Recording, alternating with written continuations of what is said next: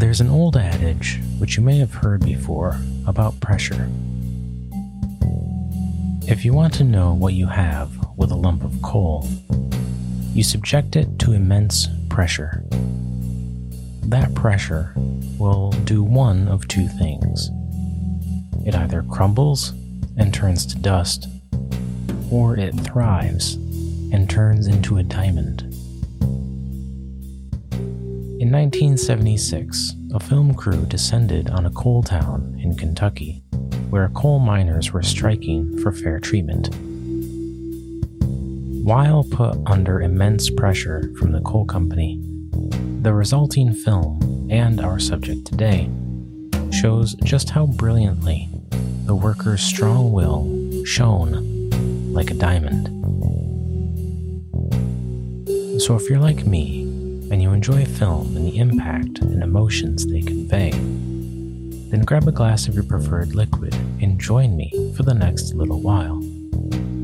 For me, that's a glass of bourbon from our friends at Buffalo Trace in Kentucky. So sit back, relax, and let's talk about the love of film.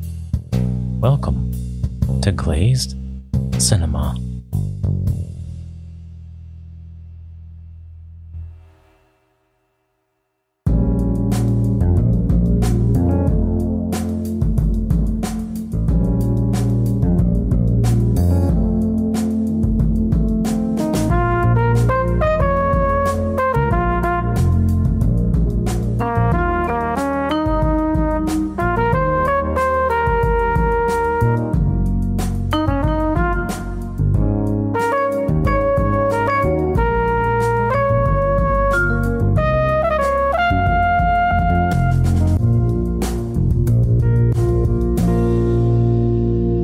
Subject is a documentary about events of a labor dispute that took place in Kentucky called the Brookside Strike. The strike began when coal miners of the Brookside Mine, employed by the Duke Power Company, wanted to join the United Mine Workers of America, or the UMWA, but were met with resistance from the Duke Power Company. Resident coal miners were looking for fair pay, retirement funding, and job security, among a variety of other things. The workers, along with their families, took to the picket line shortly after a settlement wasn't reached and vowed to stop working until their demands were met. During this time, Barbara Koppel and her film crew joined the cause, capturing an important moment in history. A fight for labor and human rights in a place called Harlan County, USA. One of the most interesting things about this film is that it happened by accident, though I suppose you could call it fate. The crew were in Ohio filming a documentary about the race for the presidency of the United Mine Workers. They had put in about 8 months to a year's worth of work to that project when news reached them of a strike nearby. The strike was just beginning to fester in Harlan County, Kentucky. This happened to be pretty close by, so the crew traveled there to see if they could start filming. Due to the fact that this trip was almost tangential in nature, nobody really knew what they were getting into. They arrived at dawn, just as the sun rose over the green hills of the valley, to a sight of police officers and picketers. Mrs. Koppel put this into frame perfectly in an interview, stating, quote, "Everybody there carried guns, and the first morning we were there, a guy had a shootout with another guy. And the next day, I saw him riding around with a sign on his truck that said, 38s ain't shit. And I knew I was in for a rough ride." End quote. The crew decided to stay, and those striking were cautious about this film crew from New York. It wasn't until striking up conversation that they found that the cameras were on their side. After that, the crew was welcomed in with open arms. Throughout the course of filming, Barbara stayed with the residents in their homes and got to know them better. This undoubtedly aided in the film's atmosphere and empathy and care shown towards the workers and their families. Now, this wasn't the first strike in this region. No, it's suffice to say that Harlan County has been striking with the coal company for a very long time. In fact, one of the first strikes happened in 1931 and resulted in a near 10-year joust between miners and the coal companies who they worked for. This span of time was very violent and led to many deaths and injuries. And the strike got coined as Bloody Harlan County, or the Harlan County War. But all this made me very curious. It made me wonder what all the fuss was about. What is coal? I thought it was a fragile and flammable rock of some sort. In my research, however, I found out otherwise. What I did know about coal is that it consists of a lot of carbon. But that just comes from the earth, right? Apparently, coal originates from a conglomeration of plants, fungi, bacteria, and moisture.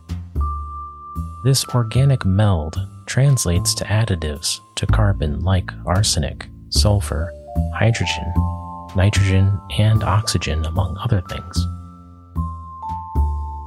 And remember that adage in the intro about coal turning into diamonds? Well, turns out that adage is actually false. Diamonds come from pure carbon, so given coal's many impurities, it makes it near to impossible for coal to make diamonds, despite all of the pressure and heat it could be succumbed to. I thought that was an interesting find during my research, to understand what coal is, and a bit more about its makeup.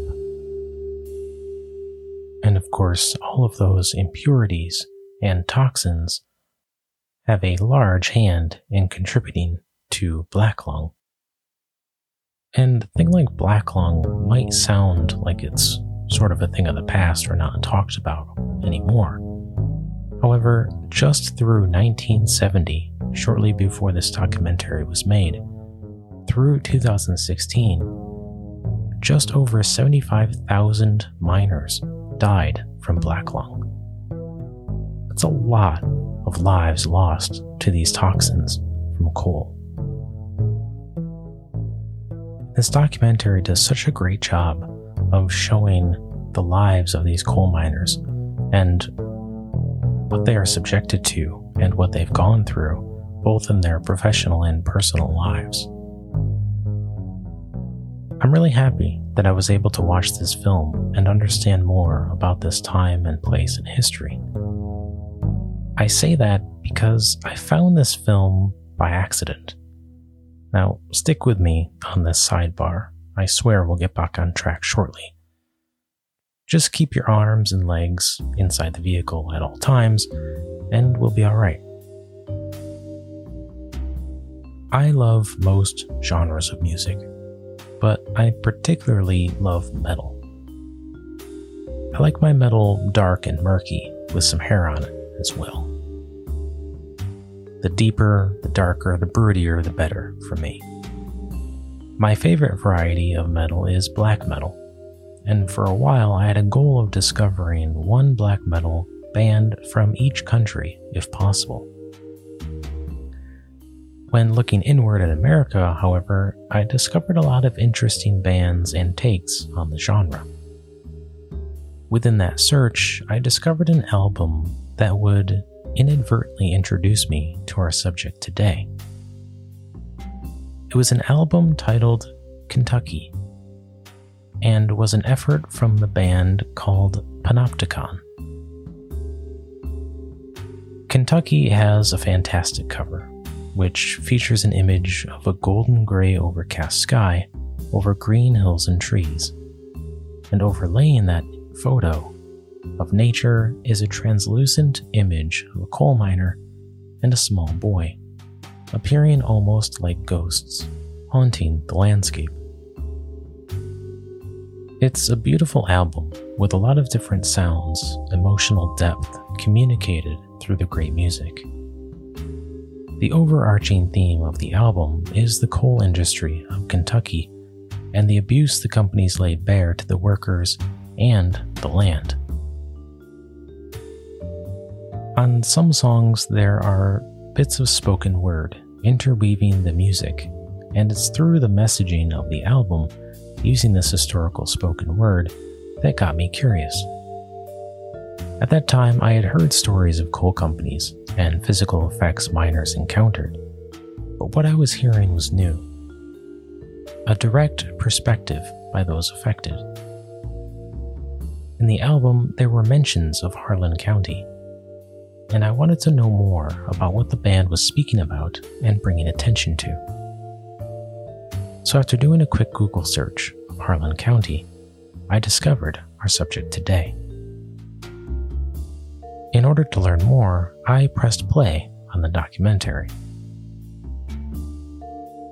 There are archival bits of spoken word, as I said before, but one in particular from the song Black Soot and Red Blood I found particularly poignant, not just in terms of content, but in a manner to illustrate the consistent behavior shown by the coal companies. I was pleasantly surprised to find that most of the spoken word found throughout the album came directly from Harlan County, USA, and it was gratifying to put images and faces to the words I had heard. If you're a black metal fan or are just curious, Kentucky is a brilliantly layered, wonderfully moving and beautiful album. I have to thank Panopticon for piquing my curiosity about this moment in time and this documentary. And speaking of the film, it's quite a harrowing effort by those striking against the coal company and for the crew recording the action. During the course of shooting, the crew and, of course, the picketers were harassed, threatened, beaten, and shot at. Through it all, the brave men and women stood their ground and never faltered. They took up arms and made sure that the company knew they wouldn't back down until their demands were met. Some were arrested and put in jail for defending themselves against the authorities assaulting them. The coal company begins fairly small, but ramps up the pressure and the tactics they use to consistently turn up the tension, turn up the danger, and turn up the stakes. Every person in the strike was heroic, but the women of the town, the wives, sisters, and mothers, are exceptional to me. During the protest, they banded together and protested alongside the men. I found their attitudes and resolve extremely heroic and inspiring. It takes a lot of courage and gusto to stand up for what you believe in, despite the danger and consequences you're faced with. One woman among them, however, stands out to me. An unspoken mother and wife named Lois Scott. Lois is a person of morals and principles, willing to fight for those wronged by the unjust. Her voice is resounding and powerful, inspiring the other women to continue on and stay the course. In many times, she is the voice of reason, and in many cases, the voice of the protest. She is a role model, to be certain. I was drawn to her energy and her aura, and she really inspired me after the film faded to black. Some of the women were arrested, during the protest, and during that time they were taken to court. And after doing my research, I found some very interesting tidbits. For instance, when the women were in court, the film crew was forbidden to film or record audio of the trial. However, despite this, they managed to hook up a small microphone on one of the women, and the film crew managed to crack open the door just enough to get a glimpse of the trial proceedings. It's pretty gutsy and pretty awesome to have a film crew to take this many risks in getting the material that is necessary and important for the topic that they're covering. There is another scene that deals with one of these hidden microphones, and it's one of my favorite scenes in the entire film. It takes place in New York City, where we see picketers protesting the coal company. We see miners on the sidewalk with signs hanging in the front and back of them with messaging informing passers-by of their cause. They wear hard hats, and one of them is speaking with a police officer.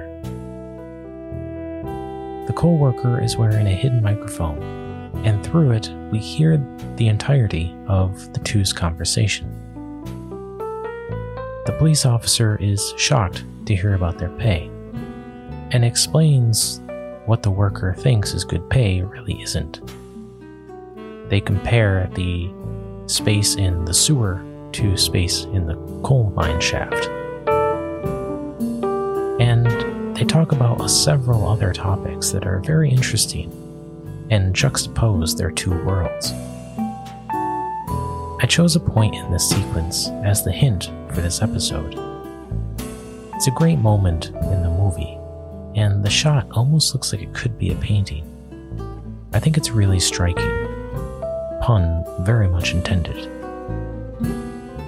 The scene is a great look at two totally different worlds, colliding and comparing notes. I'll try not to spoil too much more of the film. After all, I do want you to press play and get a feel for the entire thing for yourself.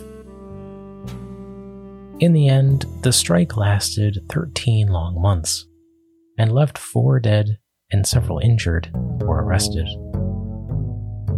Harlan County, USA packs quite the experience within its 103-minute duration.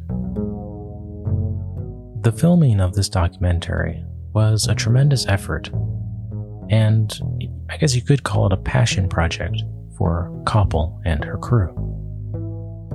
It ended up winning the Best Documentary Award at the Academy Awards, and is undoubtedly one of the best documentaries ever made.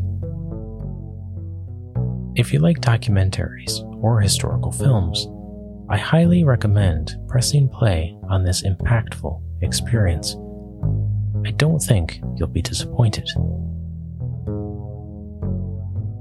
If you'd like to watch Harlan County, USA for yourself, you can find it on 2 streaming services at the time of this recording. For your viewing pleasure, you can find it on the Criterion Channel. The Criterion Channel is a streaming service of tremendous value from our friends at the Criterion Collection. And it's great for any film fan, offering pricing options of $10.99 per month or $99 per year, which is what I chose to do. You can also find it on HBO Max. HBO Max is a streaming service with a diverse catalog of great TV and film options and includes pricing tiers of either $9.99 per month with ads or $14.99 per month ad-free. I hope this great documentary comes around to other streaming services in the future. It's too important a historical document to be cast away from services like these. This episode was written and recorded by me, Brian Kinney, with music by Kevin MacLeod. If you like this podcast, tell your friends and follow us on Instagram, Facebook, and Twitter. Each week there will be new content, including hints about episodes before they air. If you'd like to learn more about the podcast, visit our website at glazedcinema.com. There you'll find more info about the show and a place to submit ideas for future episodes. For film fans who are hearing impaired, the blog page on our website features each episode in written form as well. As always, thanks for listening, and I hope to see you next time with another beverage and another fine film on Glazed Cinema.